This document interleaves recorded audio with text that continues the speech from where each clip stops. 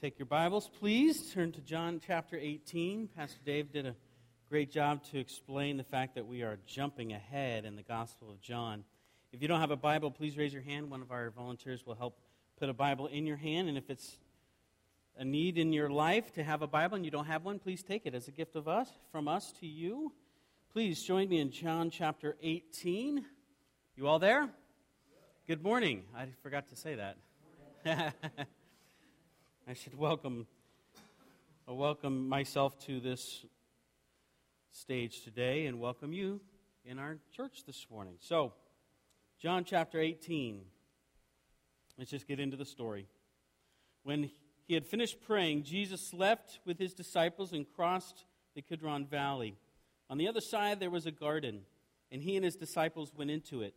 Now Judas, who betrayed him, knew that place, because Jesus had often met there with his disciples.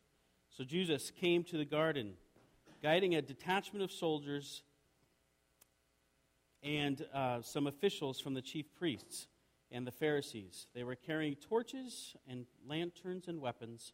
Jesus, knowing all that was going to happen to him, went out and asked them, "Who is it you want?" "Jesus of Nazareth," they replied. "I am he," Jesus said, and Judas and the traitor was standing there with them. When Jesus said, "I am he," they drew back and fell to the ground. Again he asked them, "Who is it you want?" "Jesus of Nazareth," they said. Jesus answered, "I tell you that I am he. If you are looking for me, then let these men go." This happened so that the words he had spoken would be fulfilled. "I have not lost one of those you gave me." Verse 10, Then Simon Peter, who had a sword, drew it and struck the high priest's servant, cutting off his right ear. The servant's name was Malchus. Jesus commanded Peter, "Put your sword away. Shall I not drink the cup my Father has given me?" Then the detachment of soldiers with its commander and the Jewish officials arrested Jesus. They bound him and they brought him first to Ananias, who was the father-in-law of Caiaphas, the high priest that year. Caiaphas was the one who had advised the Jewish leaders that it would be good if one man died for the people. Verse 15, Simon Peter and another disciple were following Jesus. Because this disciple was known to the high priest, he went with Jesus into the high priest's courtyard. But Peter had to wait outside the door. The other disciple, who was known by the high priest, came back, spoke to the servant girl on duty there, and brought Peter in. "You aren't one of this man's disciples too, are you?" she asked Peter. He replied, "I am not." It was cold, and the servants and officials stood around a fire that he had made to keep warm. Peter also was standing with them, warming himself. Verse 19, Meanwhile, the highest priest questioned Jesus about his disciples and his teaching.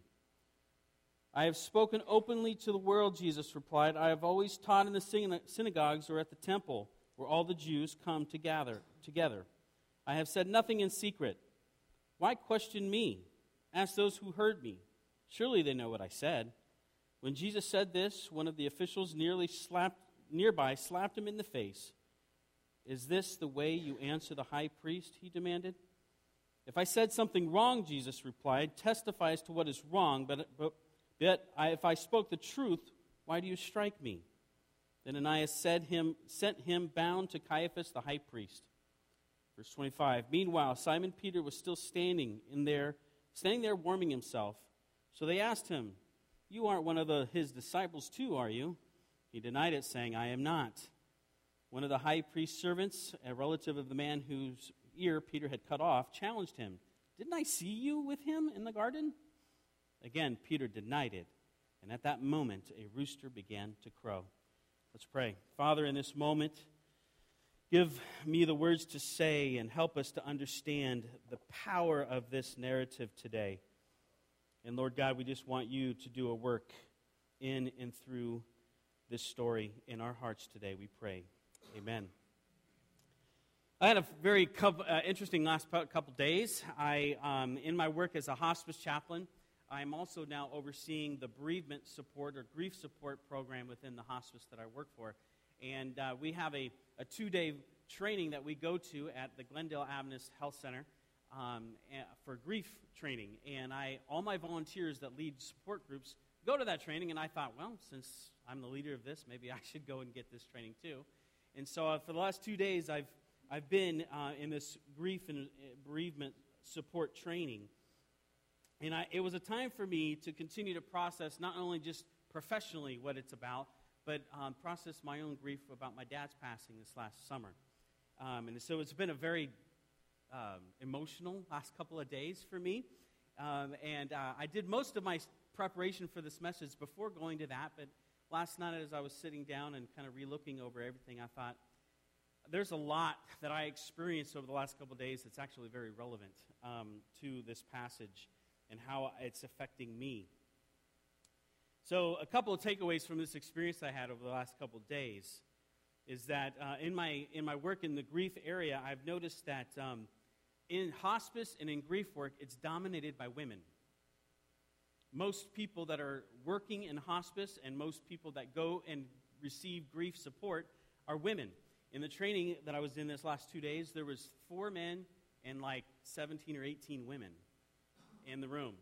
And I remember the first day I was introducing myself to the training person there. She's one of the chaplains at the hospital there. And I just noticed, I said, just an observation I've made in my work so far, observing grief and grief support ministry and programs is that that's primarily rooms filled with women.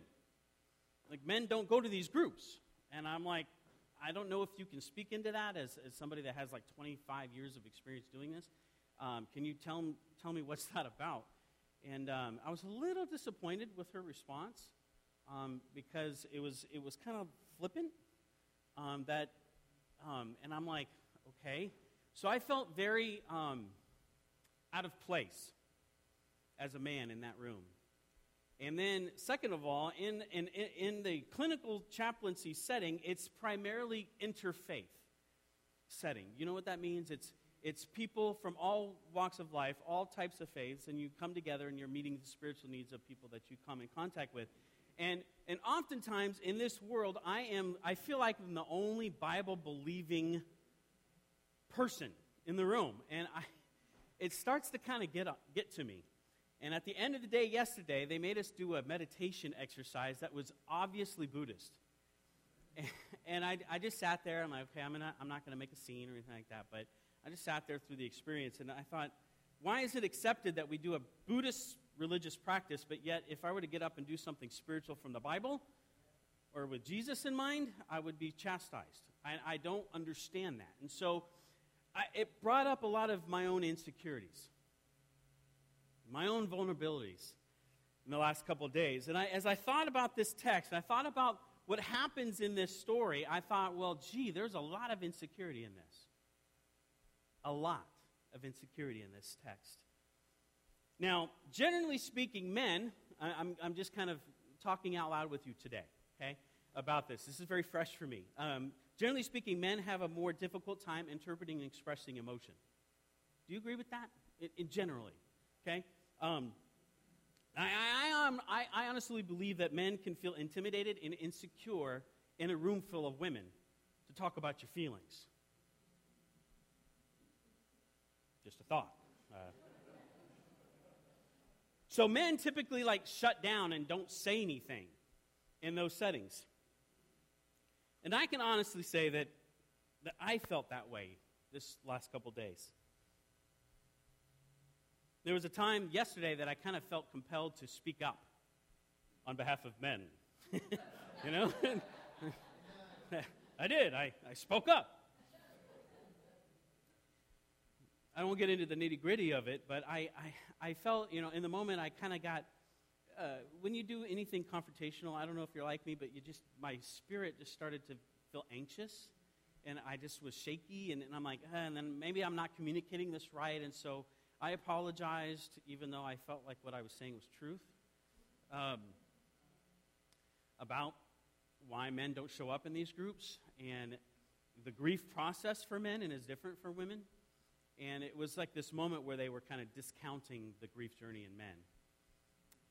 And they didn't realize they were doing it, though. So I think I helped them, the trainers in the moment, understand that.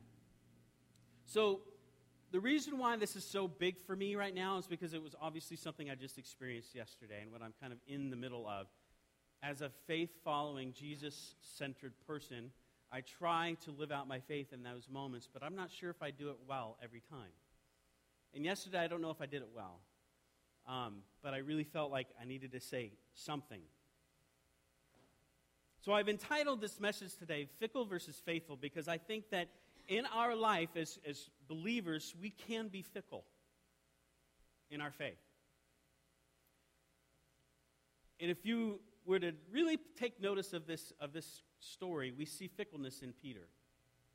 And when you hear this passage preached, and I've heard it preached many times, we really bag on Peter. But today, my purpose is not to bag on Peter. My purpose is for us to identify it in his insecurity. Because if all of us were true and honest with ourselves and with other people around us, we would say, we're pretty insecure people sometimes, emotionally. So what does it mean to be fickle? It means to likely change or not have resolution, to not be constant and loyal in affection. So is there any connection between being fickle and our emotional and spiritual well-being? I often wonder if a person is not able to commit to maybe a long-lasting relationship because they don't have the ability to show emotional vulnerability with the person they want to have a relationship with. Or maybe it's a person's lack of self-esteem. Or perhaps it's a lack of self-awareness of what's really going on inside. And I think Peter, in this story, has all of this happening. And I can't wait to help you unpack it from that vantage point. Jesus, though, the story starts with Jesus taking his disciples through this valley of Kidron. And in the Old Testament, this valley is known for the place where David fled from Absalom. And it was traditionally known as a place of judgment, which is really interesting. So it's like Jesus is now entering a time of judgment and condemnation for the sins of the whole world.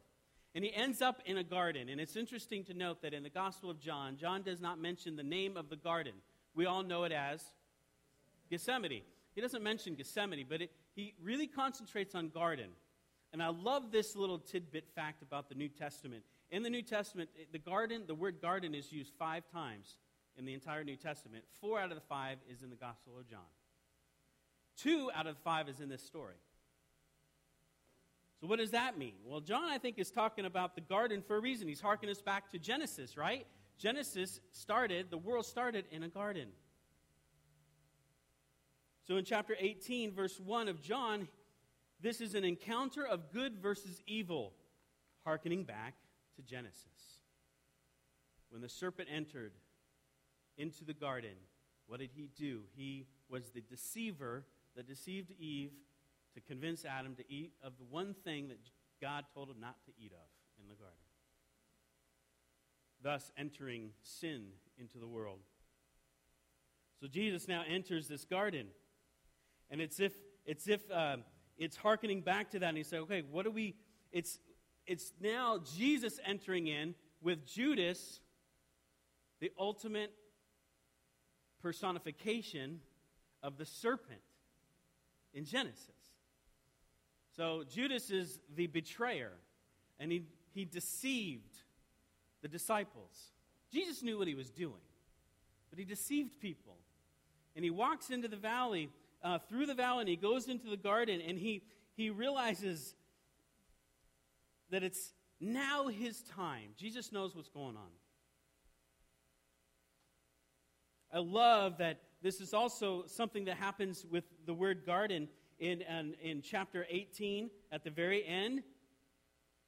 Remembering that Peter was in the garden with Jesus when they asked him about, wait, weren't you with Jesus in the garden? And then in chapter 19, forwarding into the story, Jesus was crucified in a garden. That's what it says in the text.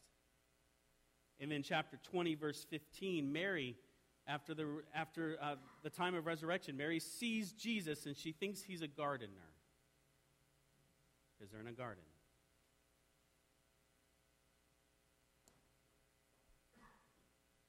It's interesting to note that history will one day end in another garden.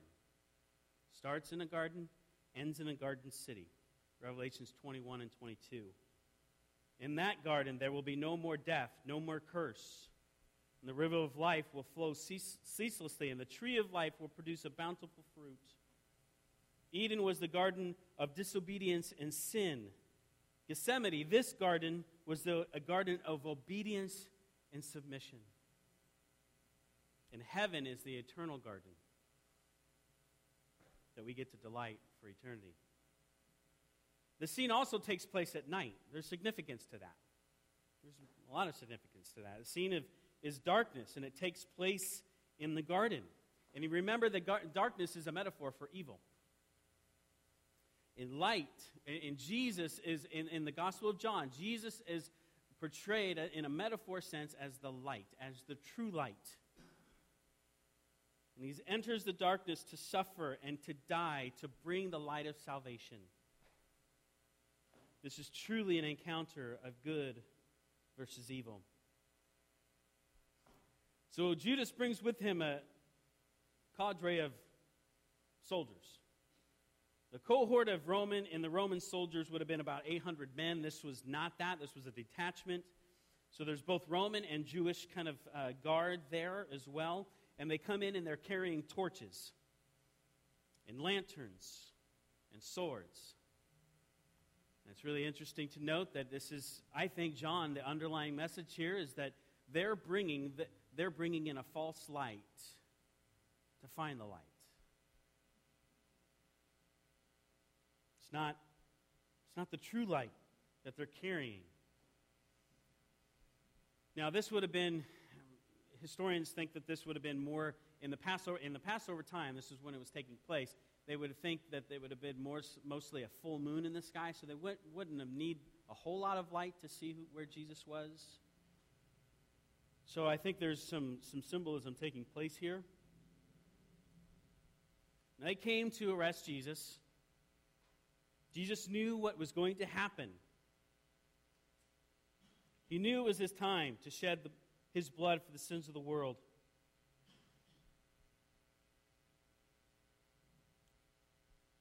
And I love this. Let's go back to John chapter 1, verse 29. John the Baptist tells everyone that this is the Lamb of God who takes away the sins of the world. Another cool little side note of Jewish history is that the place that Jesus was born, Bethlehem, was known, the fields outside of Bethlehem was known for where they would raise the lambs that would be slaughtered during Passover.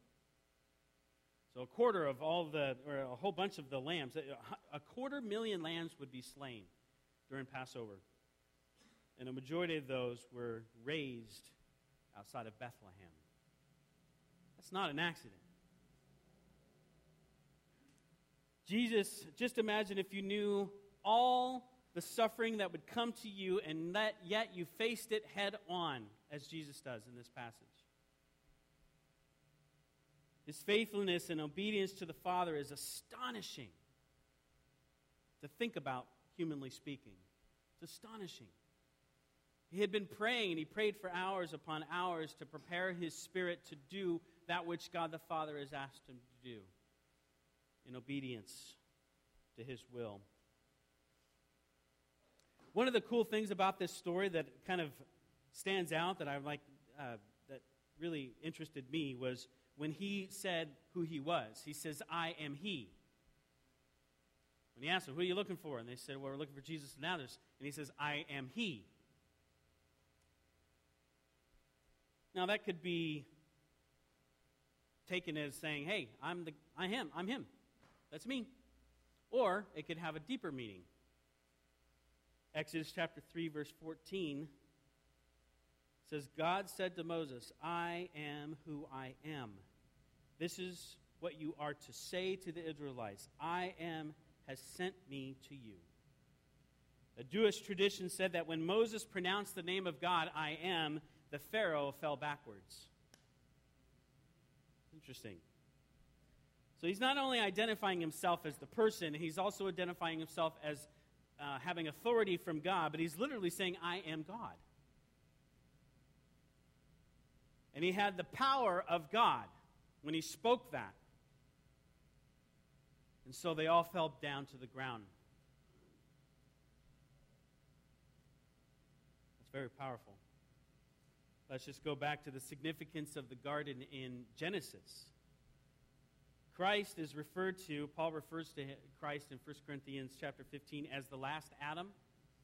So the last Adam met the enemy in the garden, and he spoke his name and the power of his name in those that fell to the ground. The last Adam came into the garden to triumph and to show his power over evil and darkness, over sin. The first Adam hid, while Jesus, the last Adam, revealed himself completely and openly. Now, in starting in verse 8, he agrees to go with the soldiers. And he asks them to leave the disciples alone. Well, let me go. Let these guys alone. Let them go. He wants the disciples to remain safe. And he demonstrated the greater love for which he had spoken in John chapter 15, verse 3, when he said, "No one has greater love than this, than to lay down his life for his friends." Jesus had already given that message to his disciples, and now he's living it. Jesus warned that his disciples to go away and not let them fall into trouble because of him. But he had already told them that they would scatter. This is interesting. John chapter 16, Jesus tells them that when persecution comes, when it's his time to go, they will get scared and be scattered. A time, verse 32 says, "A time is coming, and in fact has come, when you will be scattered, each to your own home. You will leave me all alone. Yet I am not alone, for my Father is with me." So Jesus told them everything ahead of time, and it's now coming to pass. But Peter remained and wanted to fight and put his own life in danger because of it. Now, he should have obeyed what Jesus said and just let it be and go away, but Peter fought back. So the question is, why? Why did he fight back? We know that he's disobeying what Jesus wanted him to do. That Jesus doesn't need protection. He's God. He just said that he is God, and they all fell to the ground. So it was like, Peter, what are you doing? Was he doing it for the right reason? He used the wrong weapon. He obviously had a wrong motive. I wonder if insecurity had anything to do with it. And he acted out the wrong orders, okay? Think about it. There's a concept in coping skill mechanisms in psychology that like the fight or flight. So sometimes when we're insecure and we're scared or we have fear, we fight back in that moment. Yesterday, I had a fight back moment. Okay, I spoke up for men, and I felt like I was fighting for men. But I don't know if that's what God would have wanted me to do in the moment. That's why I'm feeling a little insecure about that today. Okay, so Peter fought back, but I don't think he was necessarily fighting back because he didn't want Jesus to be arrested. I think it was more selfish. I really do. I think it was out of his insecurity because he didn't want the same thing to happen to him. I'm speculating. That's just me interacting with the text. And Jesus responds, he says, "Whoa, stop it, put it down. I am supposed to drink this cup." If you guys remember what this cup is referring to, he's talking about the cup of suffering. Jesus had already explained that to his disciples. That actually has rich and deep theological meaning for the Jewish people in the Old Testament. The cup of suffering. It's a cup of suffering and sorrow. And it's pictured all throughout the Old Testament. Jeremiah chapter 16, verse 7 said, "No one will offer food to comfort those who mourn for the dead, not even for a father or a mother, nor will anyone give them a drink to console them." This was kind of a picture of a story of it. there's suffering happening. We have pain in life. And in my world, and where Jeremiah there was going, is when you lose somebody, when somebody dies. There's suffering and pain. Jesus compared his own sufferings to the cup. He said, you don't know what you're asking. In Mark chapter 10, if you remember this, the disciples are arguing, hey, who's going to have the right, the closest seat to you on your throne? And so Jesus is like, you guys have no idea what you're talking about. Okay? I'm going to suffer. Can you drink the cup or be baptized by the baptism that I will be baptized in? Okay? Can you do the suffering part? And they said, yeah, we can. And Jesus said, well, you better be ready because you will suffer as I suffer. And that's really the image of the cup in the Lord's Supper, isn't it? The cup of suffering. Jesus' blood paid our sin debt.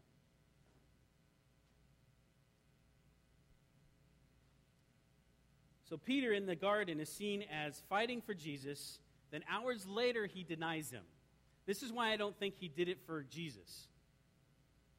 There's the insecurity, I think, goes on both sides of the story. Now, in verse 15, we're going to kind of go a little bit faster here. I realize I'm taking a lot of time here. Commentators are mixed as to who the other disciple is in the story when John mentions the other disciple. I think it's probably safe to say that John himself inserted him into the story, as the witness here to tell us this story. So Peter is questioned by a servant girl while standing at the door of the house, and then he went into the courtyard to warm himself by the fire. I think it's interesting to note that John tells us that it's cold outside, and there's a need to get warm by the fire. I wonder if this physical way is to show us what Peter was feeling inside his spirit, emotionally. I wonder if Peter became emotionally and relationally cold towards Jesus. And while that's happening, Jesus is being questioned, and a trial comes on the scene here in verse 19. Jesus remains faithful when he's being accused of conspiracy. Jesus here rightly points out that he has always taught openly and in public places. He might have sensed that Ananias was trying to maneuver and accuse him of being a false prophet. Now, in that time frame, if you were to be accused of being a false prophet, it's because you were doing things in secret behind everybody. Okay, like deceiving people secretly. And Jesus wasn't doing that. He said, hey, I taught up in public. He also knows that in Jewish law at the time, interrogators were supposed to not force somebody to incriminate themselves, but they needed to have witnesses. And Jesus is like questioning their methodology here. We're doing this in the middle of the night. There's no other witnesses here. I am speaking the truth to you. You just don't want to hear it. You ever had that happen in life? Somebody speaks the truth, you don't want to hear it because you're trying to get around the rules a little bit. So he's demanding for witnesses to be called and asking for that. He knows his rights. You know, there's a lot of talk in our world today about rights, our rights as people. Jesus knew he had certain rights legally given to him.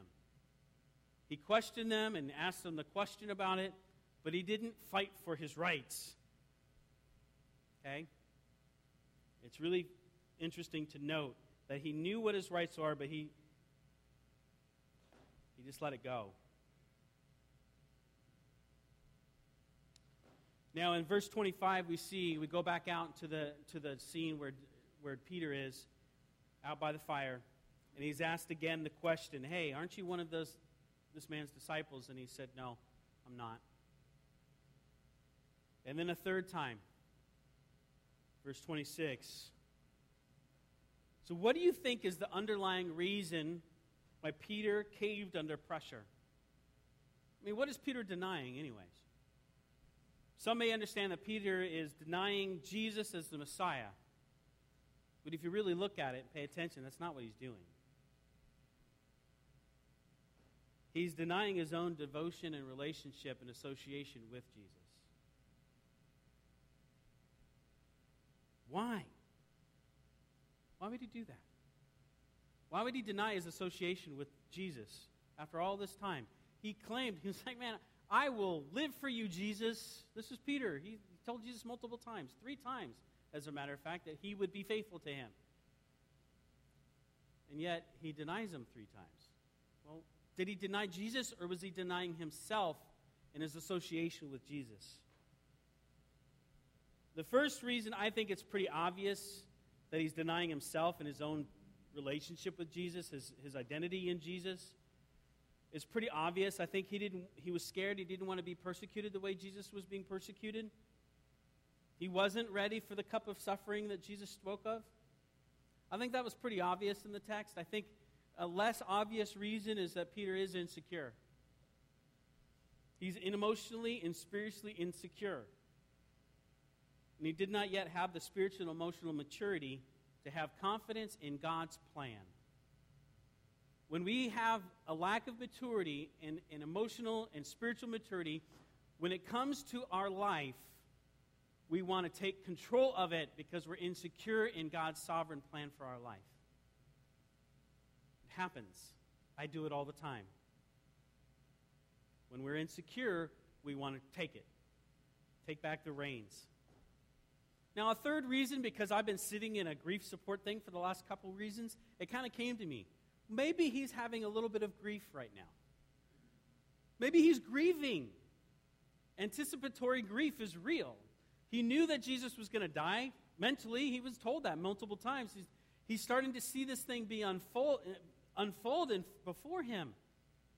If you've ever seen somebody go through tremendous sickness and pain, you start to think about what it's going to be like if they're not there anymore with you. It's anticipatory grief. So maybe that's a part of what's going on inside of Peter. I don't know. But his insecurity is seen in his impulsivity and his bad decision-making. He showed his insecurity when he cut off the man's ear in the garden.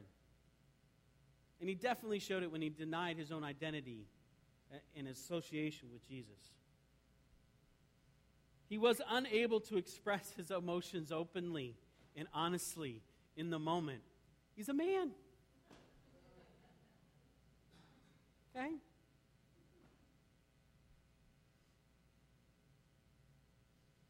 So the contrast that John is making in this text is very obvious. Fickle versus faithful. Jesus said, I am.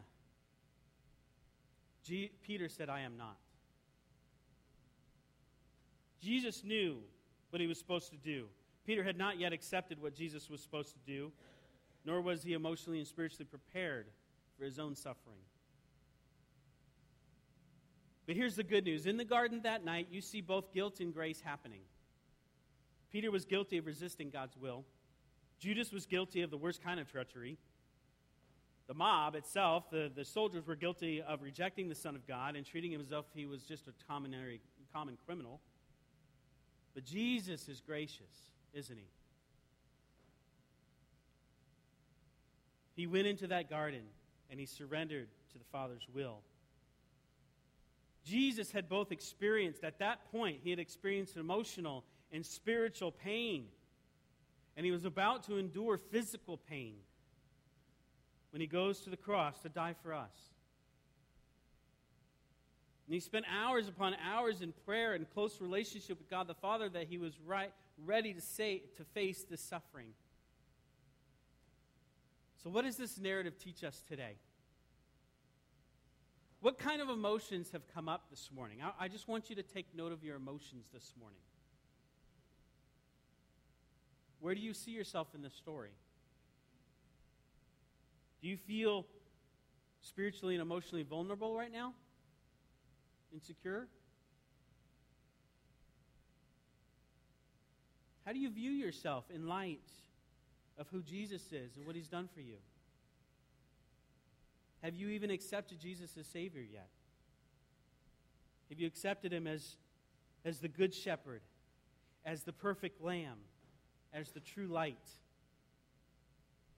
This is perhaps the day for you to place all of your sin, all of your insecurities, all your emotional baggage, all your pain, all your hurt, and at the feet of Jesus and receive his grace and forgiveness, because it's real. Perhaps, as a church, I'm curious, do we truly see ourselves as Jesus' disciples? Will we back down and cower in fear and insecurity when our cup of suffering comes? Because there will be a time that it comes. Or will we follow the example of Jesus and remain faithful in obedience to God no matter what comes our way? Will we not be ashamed to associate ourselves with Jesus? I hope we would all be able to say we will not be ashamed to call ourselves followers of Christ. So let us commit today to live out our lives and our identities in Christ, our insecurities, our emotional vulnerabilities, all of it, that we just give it over to him and say, God, take over our life. Make us secure in you. Help us, God, to remain faithful in times of suffering and in times when we feel vulnerable with the people around us. May we continue to grow spiritually and emotionally that we can become less fickle and more faithful. Would you bow your heads in prayer with me? God, in this moment,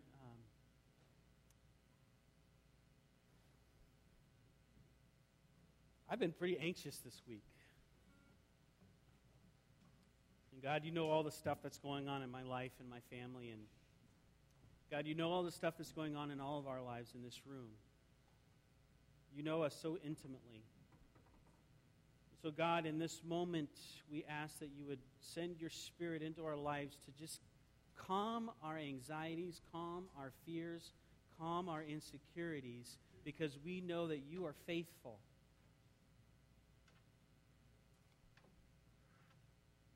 And God, we just beg and plead that you would do a renewing work in our hearts and lives today,